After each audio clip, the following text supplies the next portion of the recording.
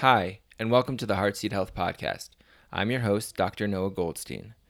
We're talking to inspiring people about heart-opening, soul-enlivening, body-enhancing practices intended to help us cultivate health and enhance our lives.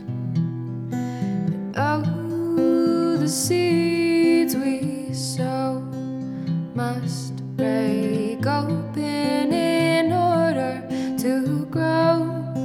Shed their skin, allow light to breathe in. Today we're talking with Sarah Brody. Sarah Brody is a doula, a reproductive health coach, and an evolving student of spiritual midwifery.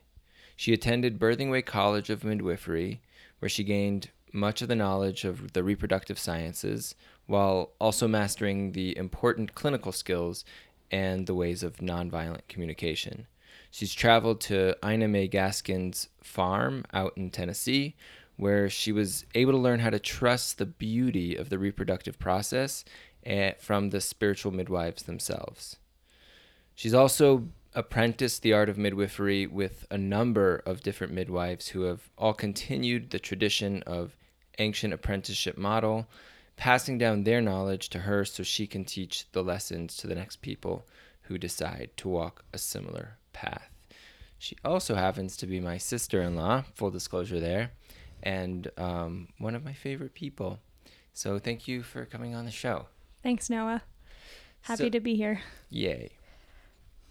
So why don't you share? So what I didn't say in the intro was that you recently started a company called Moon Lodge, and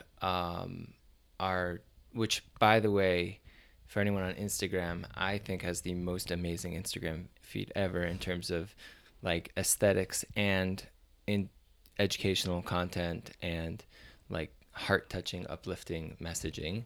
And so you're doing a lot of really amazing things around reproductive coaching, and I'd love if you could step back and maybe give us a little bit of the story around how you got to where you are now.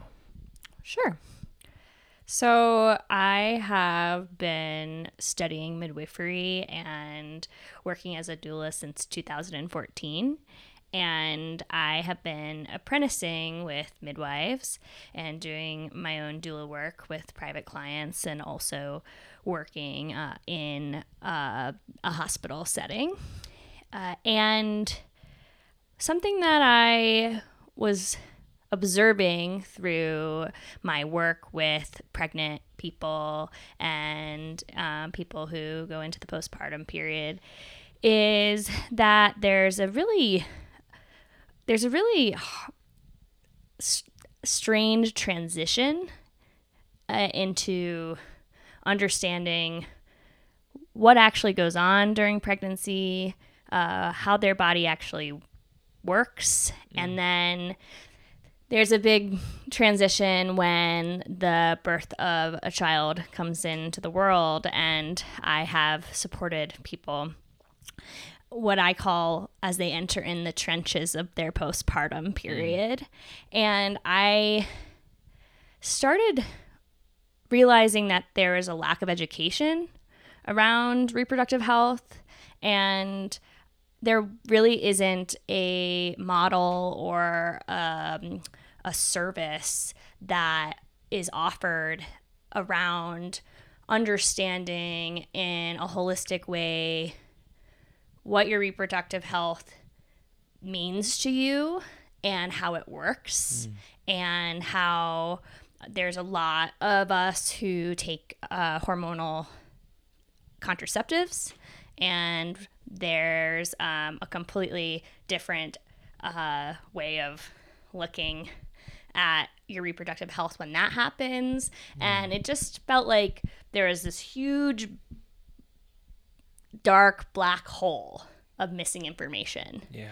And I would try to fill it in with my clients the best that I could, but it always felt like I was kind of just always beating my head against the wall and giving too much information, or it's just going right over their head. And I wanted to change that. I really felt like if we have some way to learn about reproductive health and learn about what your reproductive health looks like, because everybody has a different way, then we can be informed humans and be able to make the right choices for their body, for their mind, for their future, for their fertility.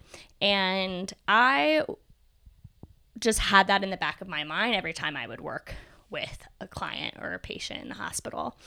And I was getting really tired of being on call and having a lifestyle as a birth worker where my time really wasn't my own.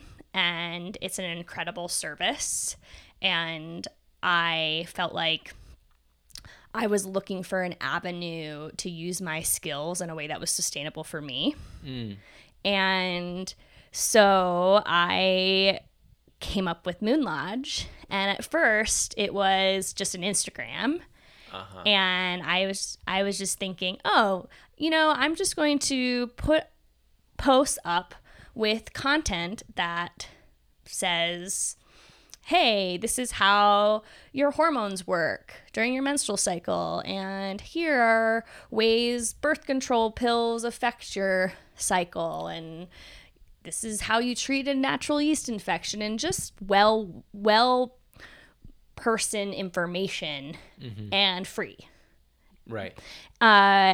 So I wanted to start out like that and see, is there an interest there? Are people really wanting to know this information? And what I learned with the small sample size that I have on Instagram is that, yeah, people do want to learn this information because no one's telling them. There's information that I believe all girls should learn when they get their period. Yeah. Is how does your body work? What is your menstrual cycle? And I didn't know that until I went to midwifery school and I was in a gynecological skills class, and we learned about the menstrual cycle. And I had a big moment of like, whoa, wow, how have I not known that about my body? Right. I had so many myths in my head of what it was like. Can you give an example of what? I didn't realize that the first day of my period was the first day of my cycle, my new cycle. Yeah. I assumed it was the end of my cycle. Okay. And I also didn't realize that there's only a period of time during my cycle that I'm actually fertile. Right. And can have a baby and or conceive a baby. And that information, when I learned that, oh wow, there's cycles within our cycle, and that I'm not always at risk of getting pregnant the whole time. Right. I mean, it's crazy to think. I mean, technically, women ovulate on a day, and there's like a 24 to maybe 48 hour period where the egg can be fertilized. And so unless there's already sperm in the body or sperm gets into the body during that period, then there's not going to be a pregnancy. And I mean, but that, oh wow, it's only that like 24 hour period that that's not just like common knowledge that we all learn. And it's especially ironic given the fact that there are health classes in most high schools in the country. They're just pretty poorly administered, I guess. They don't even talk about the menstrual cycle in sexual education. At least it was when I was growing up. I don't remember those details. I don't remember learning about the hormones, and I didn't learn it until I was in acupuncture school and taking my gynecological courses. And it's pretty strange to think that like we all walking around in these bodies and there's some basic foundational pieces that we don't know what they are and how they work. Yeah, totally confusing to me, and that there's this window that needs to be filled for education around reproductive health. And I really believe that. I really, really believe that. And I want to debunk the myths, and that I came up with Moon Lodge, I had a couple ideas on how I wanted to do that. One was through free content online. So I write blogs, I write my Instagram posts, and I do free webinars monthly at this point. And then I offer private coaching. And the goal around that is everybody has their own story. And some people are coming in with a story that's more complicated than others. And so I offer a pretty wide range of services with my coaching. So someone can work with me if they know nothing about their cycle and they just want a couple sessions to get one-on-one, almost tutoring. What are the basics? Yeah. And then I work with women on more specific things. So if they have chronic yeast infections, then I would come up with a health and wellness protocol to help them. Okay. If they have pretty much run all of the options that were given to them. Right. And I look at it as a holistic approach. So I really like to get a whole picture on why is it that you're having a reoccurring yeast infection. And sometimes it can be something that you didn't even think could be causing the yeast infection that is. Like what? Like they're on birth control pills. Right. Yeah. Or they're using a soap that's causing irritation. Or they're eating too much sugar and they don't even realize that would be connected. And it could be questionable how certain parts of our body are connected to certain other parts of our body, given sort of what we learn in typical like Western culture around how the body works. And yeah, it's really interesting to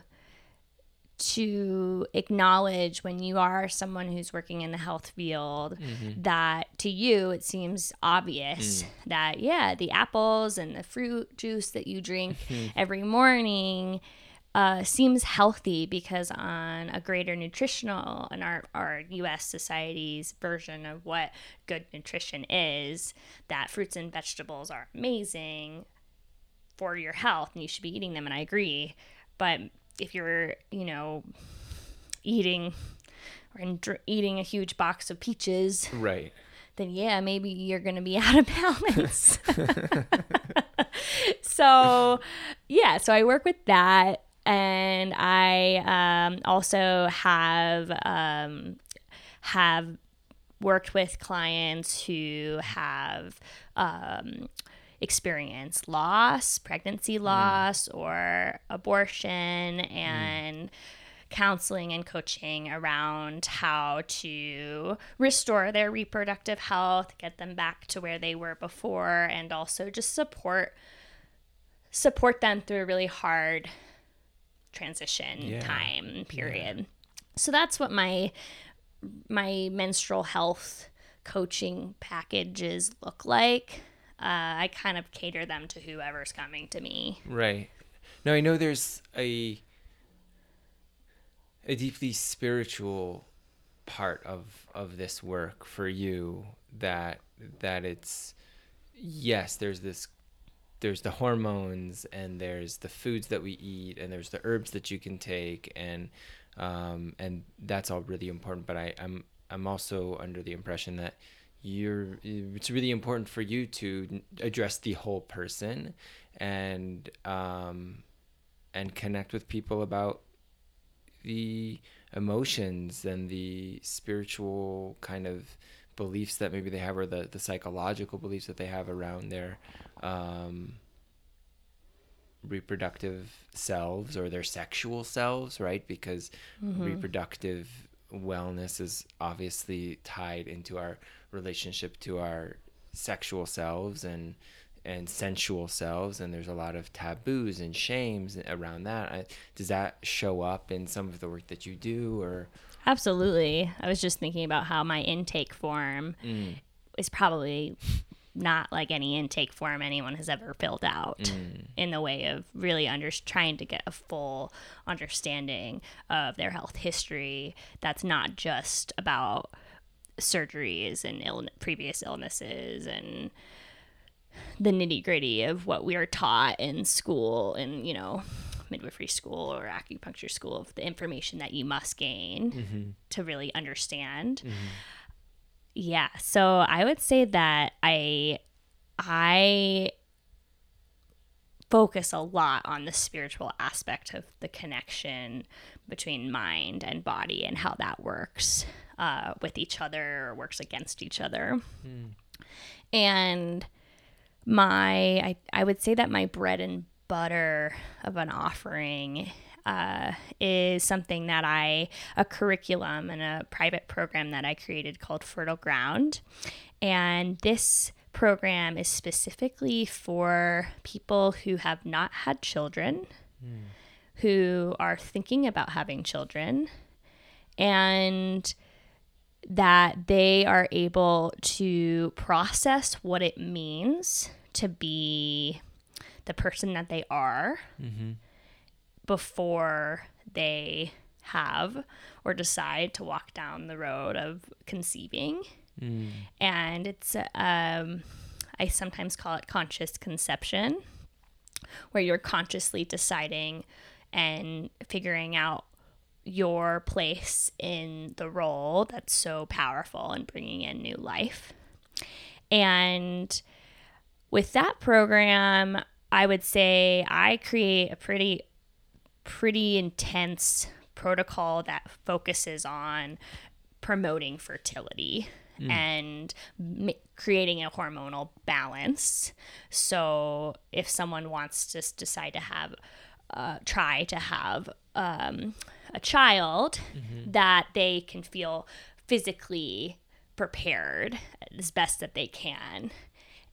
But I also created a curriculum that supports the mind-body connection in a way that I'm trying to put into words what exactly you can take out of it. But essentially, I've created a time to mourn the maiden.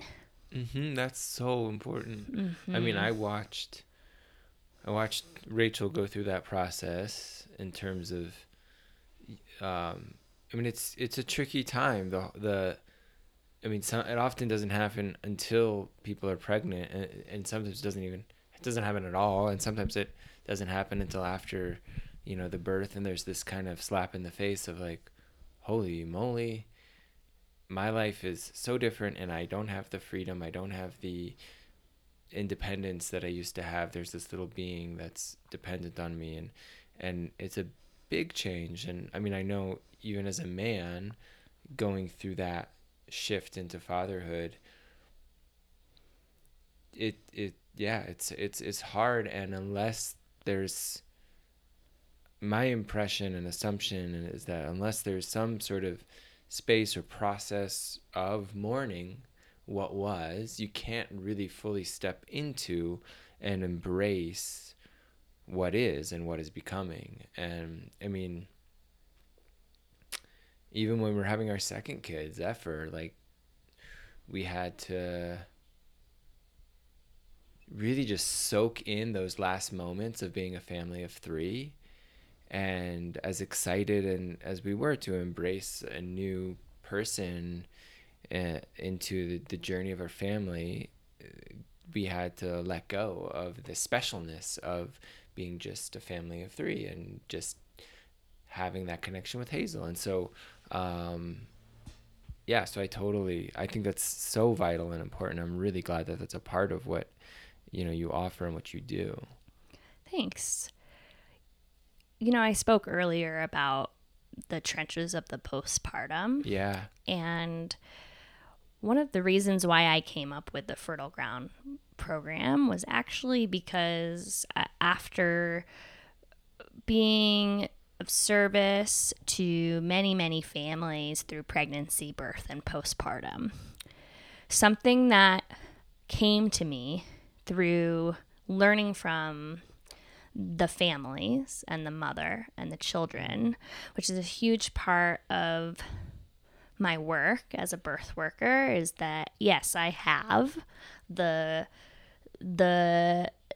education to provide, facts about your health. But I've learned that the families have been my biggest teacher when it comes to my work now. And what I realized is that through pregnancy, for most of the people that I have helped, they are overwhelmed with being pregnant.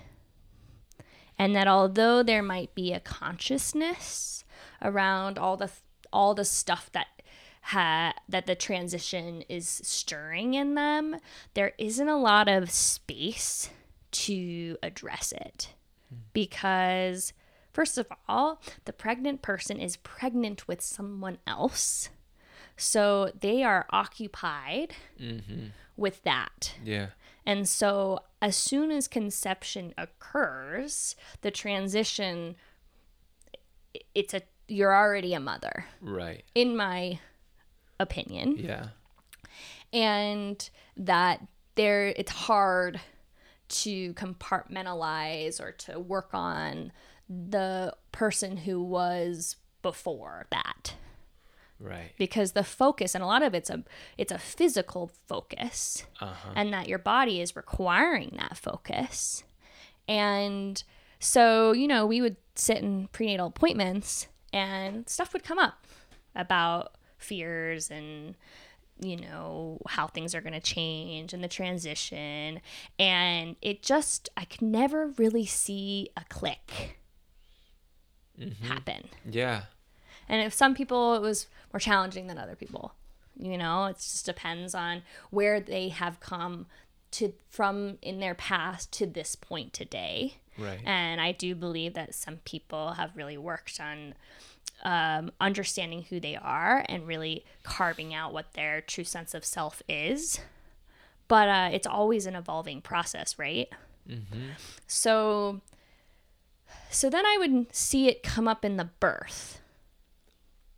Oh, you mean so women who, all those fears, all those anxieties, all of those unprocessed things that around becoming a mother would somehow impact what the actual birth process itself.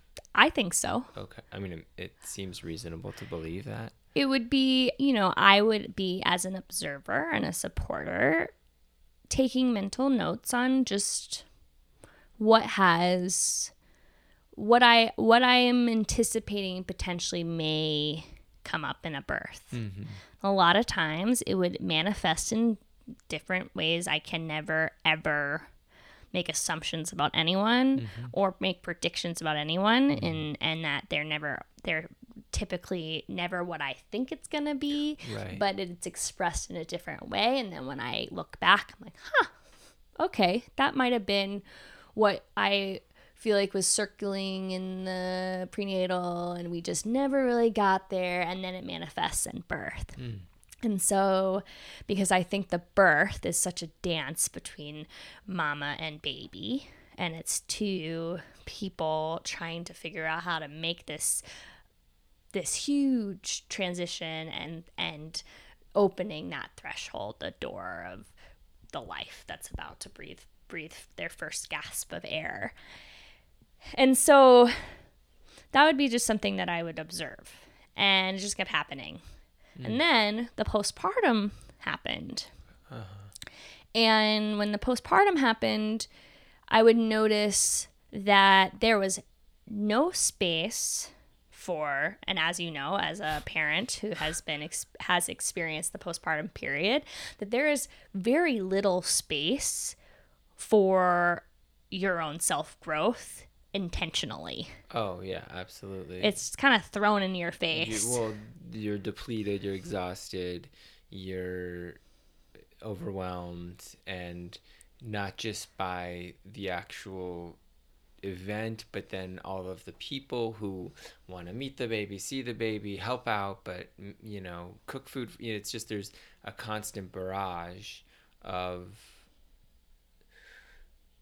well, distractions, and I think that often the little time that there is to oneself as a new mother, or it's spent sleeping, or should be spent sleeping, because the body just needs that rest, and that's even, and that could be, I mean, some people are going to work a week, even, or 2 weeks after the birth in some situations, and even if you have a few months, there's still just such a learning curve and so much going on. And if it's a second child, there's the first child to tend to, and so I would absolutely agree that initial postpartum phase is not the ideal or not the easiest time to try to have an intentional process around what's going on.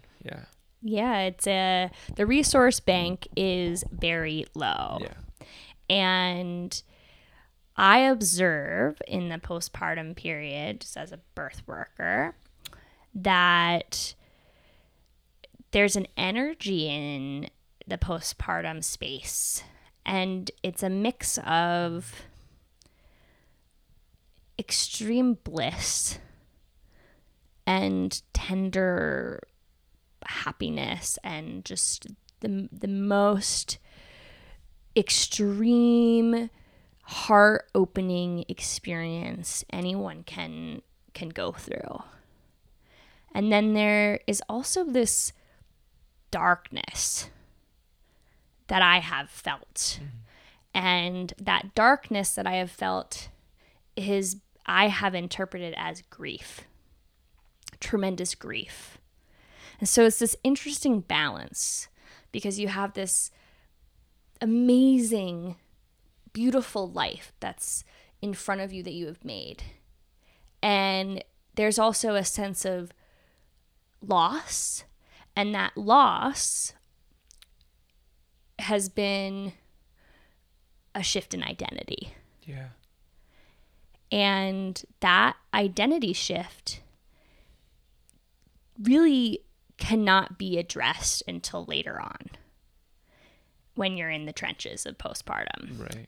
So I believe that new parents, and especially the mother, I also think that the father goes through a similar transition. It's just not physical. Right. There's a lot of physical demands on a new mother. And that time can go in and out of light and dark for a new mom. Yeah. And there's not a lot of support that addresses that ebb and flow of trying to find who you are in the mix of having a resource bank that's super low, and not really knowing how to ask for help in that way.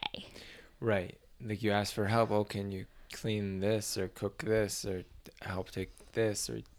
But when it comes to, I just need someone to hold me so that I can cry, and not try to fix the cry, that's hard to ask for. Right, the release. Everyone assumes that once the baby's born, it is happy, Right. lightness. Oh my gosh, everyone's healthy and happy. Right. That's typically what people say when they make a birth announcement. Everyone is healthy and happy. Right. And I think that our culture doesn't, a lot of new parents feel guilt and shame around feeling sad, or if they can even acknowledge it to themselves, let alone to anyone else. And it's this like taboo of, oh no, yes, oh, we're so happy, we're so blessed, even though we're exhausted and don't really know who we are anymore. And it's a really big upheaval, and it can be a challenging time. It's an isolating time. It's incredibly isolating. Which I find fascinating, because most people have a million people coming in and out of their house all the time. So you would think that it's not so lonely. But inside, it is extremely lonely, because everyone can only relate based on their own experience. And that time period, the early postpartum especially, tends to be one that is dissociated from later on, because it was so hard and different. Yeah. And then as soon as you grow into this new person of who you are, and you're working, you're captivated by your child, then that separation and identity starts to fade away. But not for everyone. And this is why I really believe that we have higher rates of postpartum depression right now, is that there isn't a lot of space and discussion around why this period is so challenging. And so my solution to this type of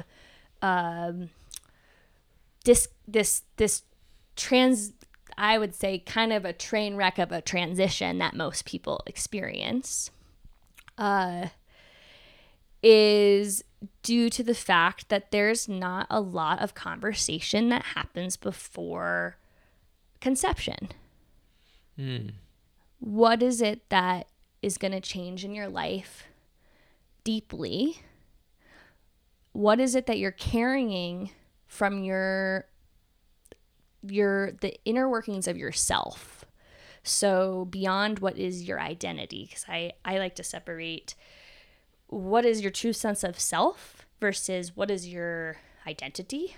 Identity, I think, is really an ego-based way of describing who you are. Right. Whereas self it's what you were born with. Yeah. And then as soon as you have influences, the influences around you start helping you carve out what you decide is your identity. Right.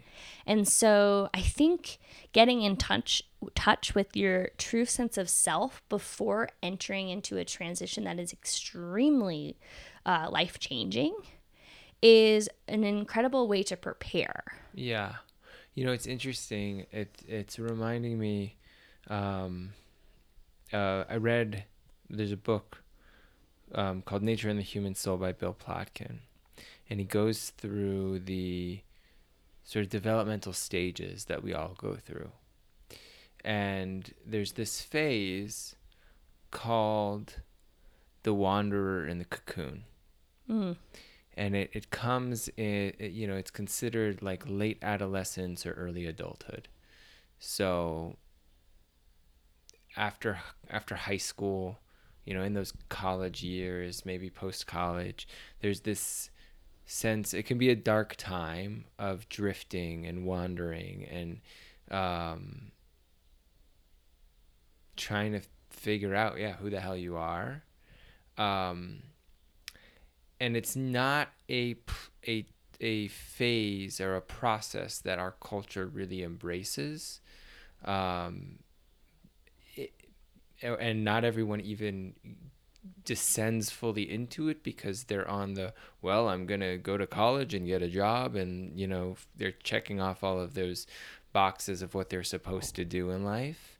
And if they are wandering, then there can be a lot of shame and guilt around that. And when one emerges from that, one emerges with it, with a sense of who they are, and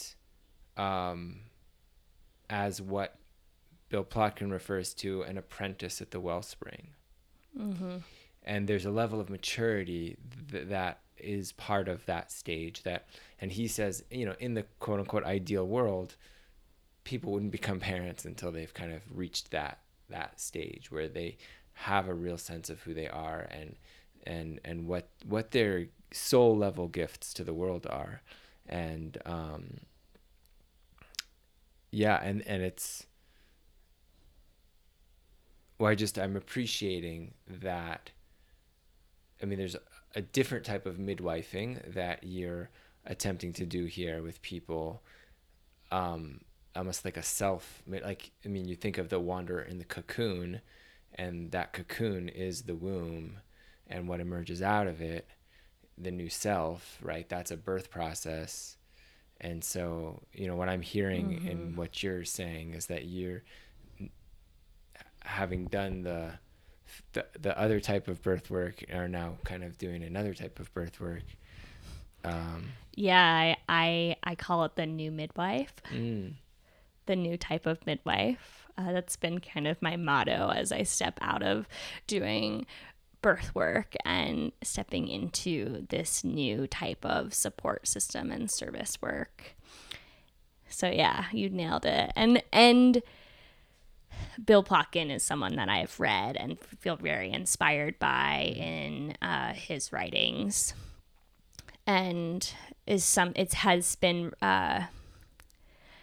been reassuring to read his work, because that has been so much of like, it has validated my thought process. Totally. It's like, oh, I'm not crazy.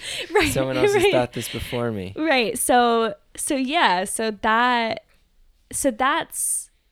it's funny you asked me this question of what do you do, and then this of course Right. is what comes out of it.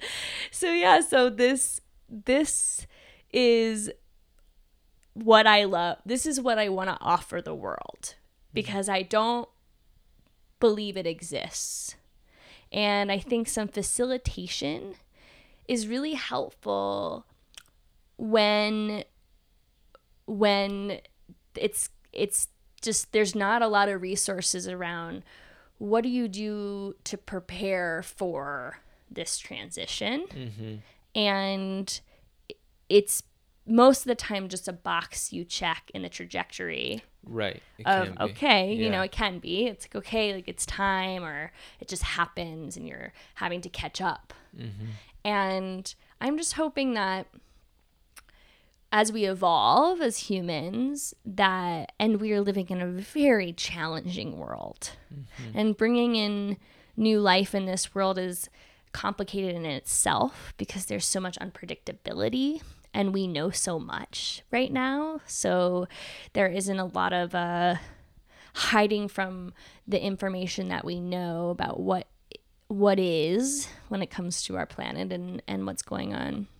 So yeah, I don't know, that's what I feel most connected to in my work right now, is to see less hardship through the transition and less bootstrapping. It's like, okay, we all can bootstrap, and to an extent you can't predict, and this is what I am very clear about, is that you cannot fully know what it's going to be like when you cross the threshold from maiden to mother. You just can't Right. know. Right. What you can do is know who you are. And when you know who you are, it will help you, Yeah. because then you can support your own child in a place with 2 feet on the ground, and being really clear and adaptable on what is changing about you, and being able to identify that shift.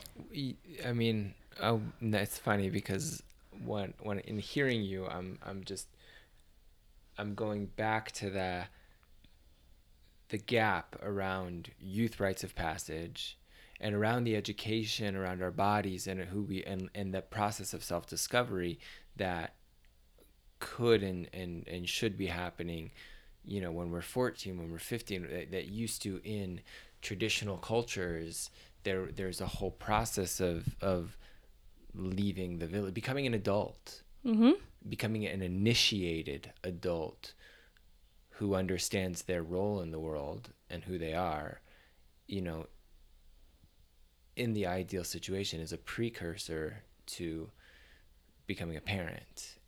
And our culture doesn't really support that process. And so what we have are a lot of quote unquote adults who are adults in most ways,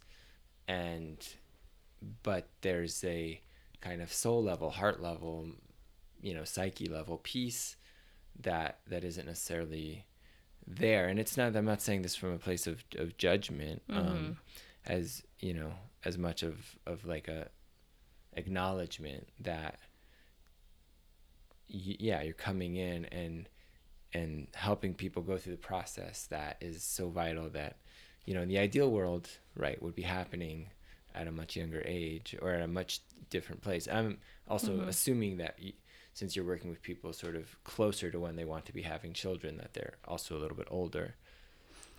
Maybe. Right. Maybe. I have been very surprised about the younger people who want to have children earlier, in their desires to do it in a way that's different. The generations that are younger than me, and I'm, you know, in the childbearing years right now, quote unquote, you know, it's like, it's so different depending on just who you are and what's comfortable for you. Right. But there is this shift in necessary change on how we want to evolve as humans. And so my hope is that, you know, there are movements now, they're called period movements, of, you know, young people, you know, in high school, educating about their periods and trying to, you know, knock down taboos about your period. And, nice. And I love seeing that because it gives me hope.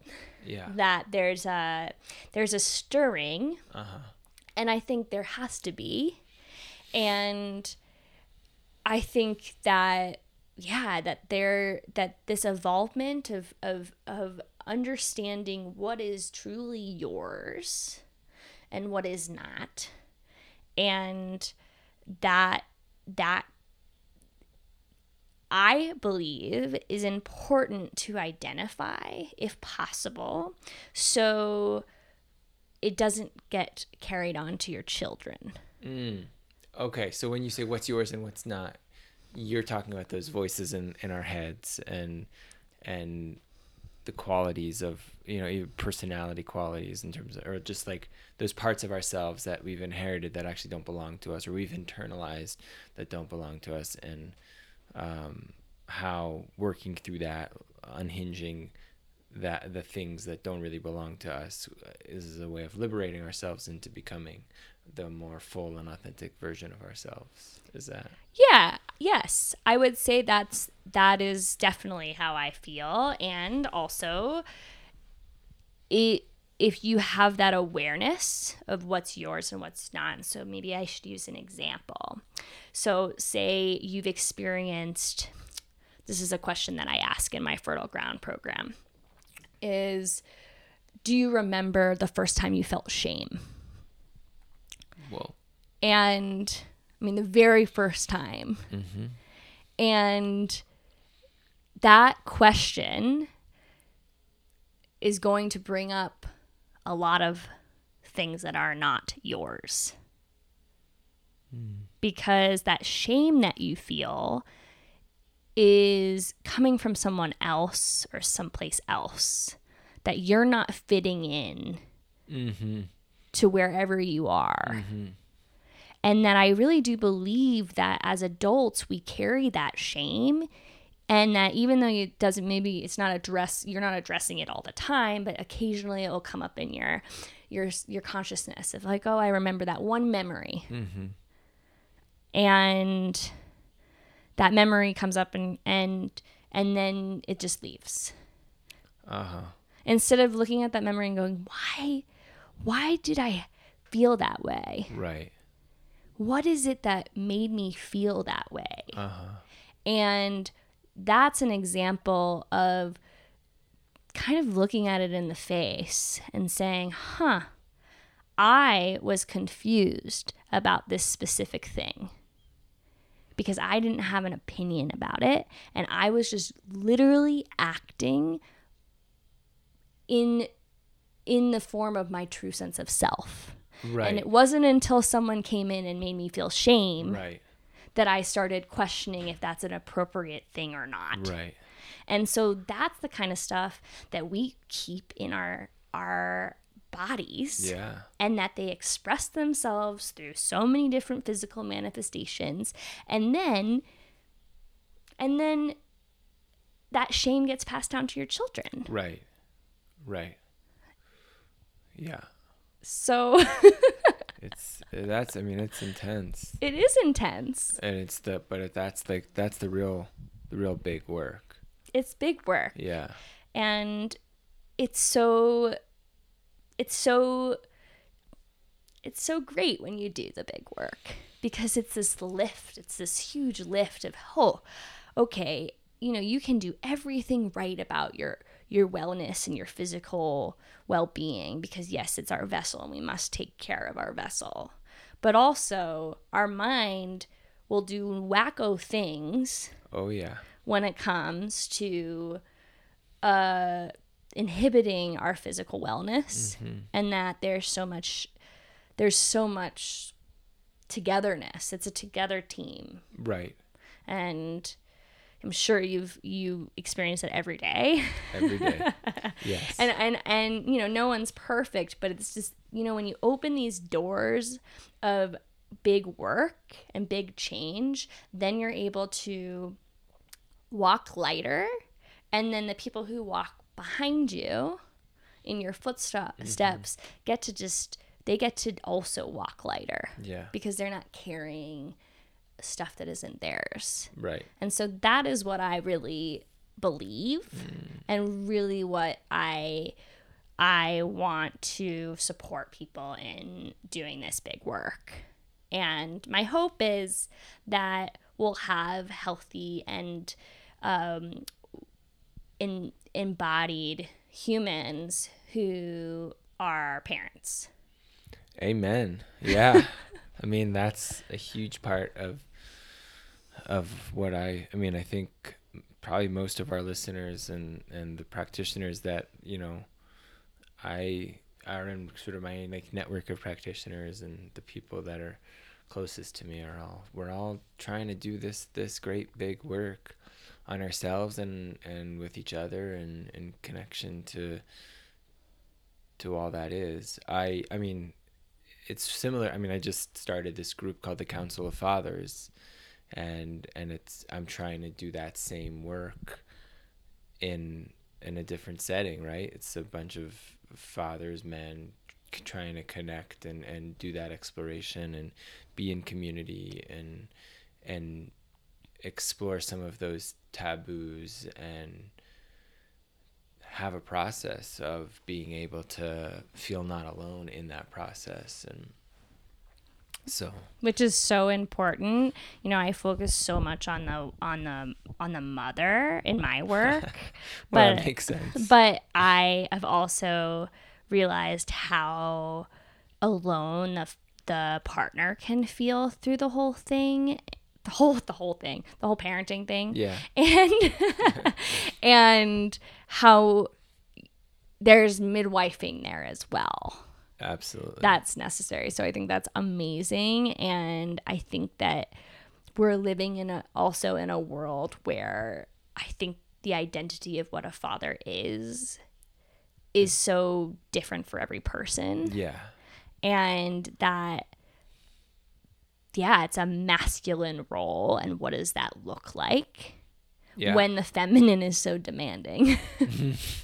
Well, and even what does healthy masculinity look like? Right. Period. I think is a big and challenging question. And what does a human being who is male, how do they embody masculinity, and what type of room is there for their femininity and feminine sides? And that's a whole nother podcast. It's a whole nother. I was like, I have so much to say about that. Yeah. Me too. Yeah, I think that's really amazing work, and I hope that the fathers out there find the courage to open those doors for themselves. They are. I'm seeing it. So that's awesome. Well, this has been a delightful conversation. I'm curious if there's anything that you're like, ooh, I just want to make sure everyone knows this, or wish everyone knew this, or or not, or just like an uplifting message, and I know I'm putting you on the spot here, and then after that we'll dive into how people can get in touch with you. And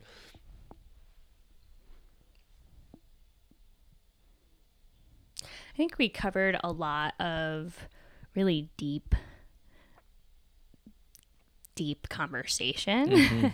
And I want to say that this deep work that you can find within yourself is approachable.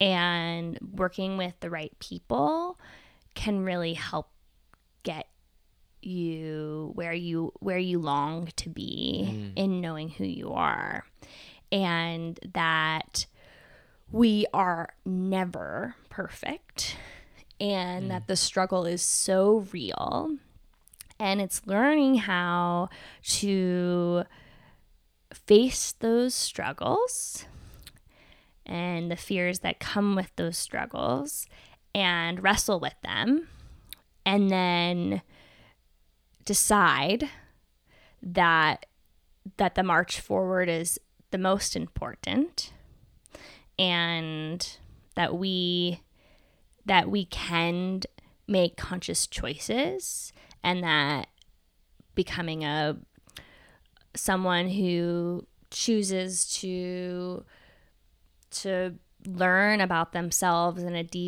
a deeper way is such an amazing gift, and to give yourself, and as a part of self-care that I think is confusing because it's not defined what is self-care. And that as someone who is creating a new type of midwifery, that there are midwives like me who are here to help you become the person you want to learn about yourself becoming, or what have you. And that I'm here for those of you listening that want to do this big work and are anticipating the transition ahead, and that thresholds are powerful, and that as a birth worker has given me incredible amount of insight on how much the human experience differs, and how much the human experience is also very similar. We're all experiencing similar things, and then you're just not alone, and then you don't have to be alone. There's no reason to lock those doors if you don't have to. Thank you. Yeah, that's a really important message for everyone to hear. And I want to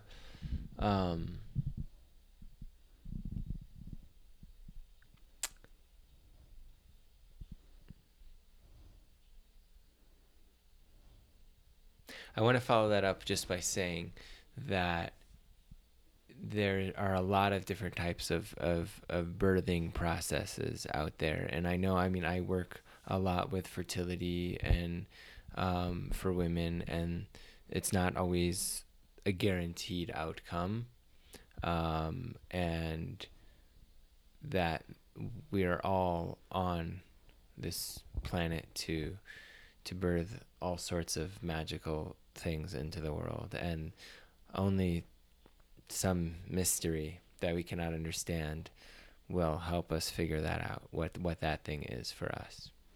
Absolutely. The unknowns, there's power in the unknowns.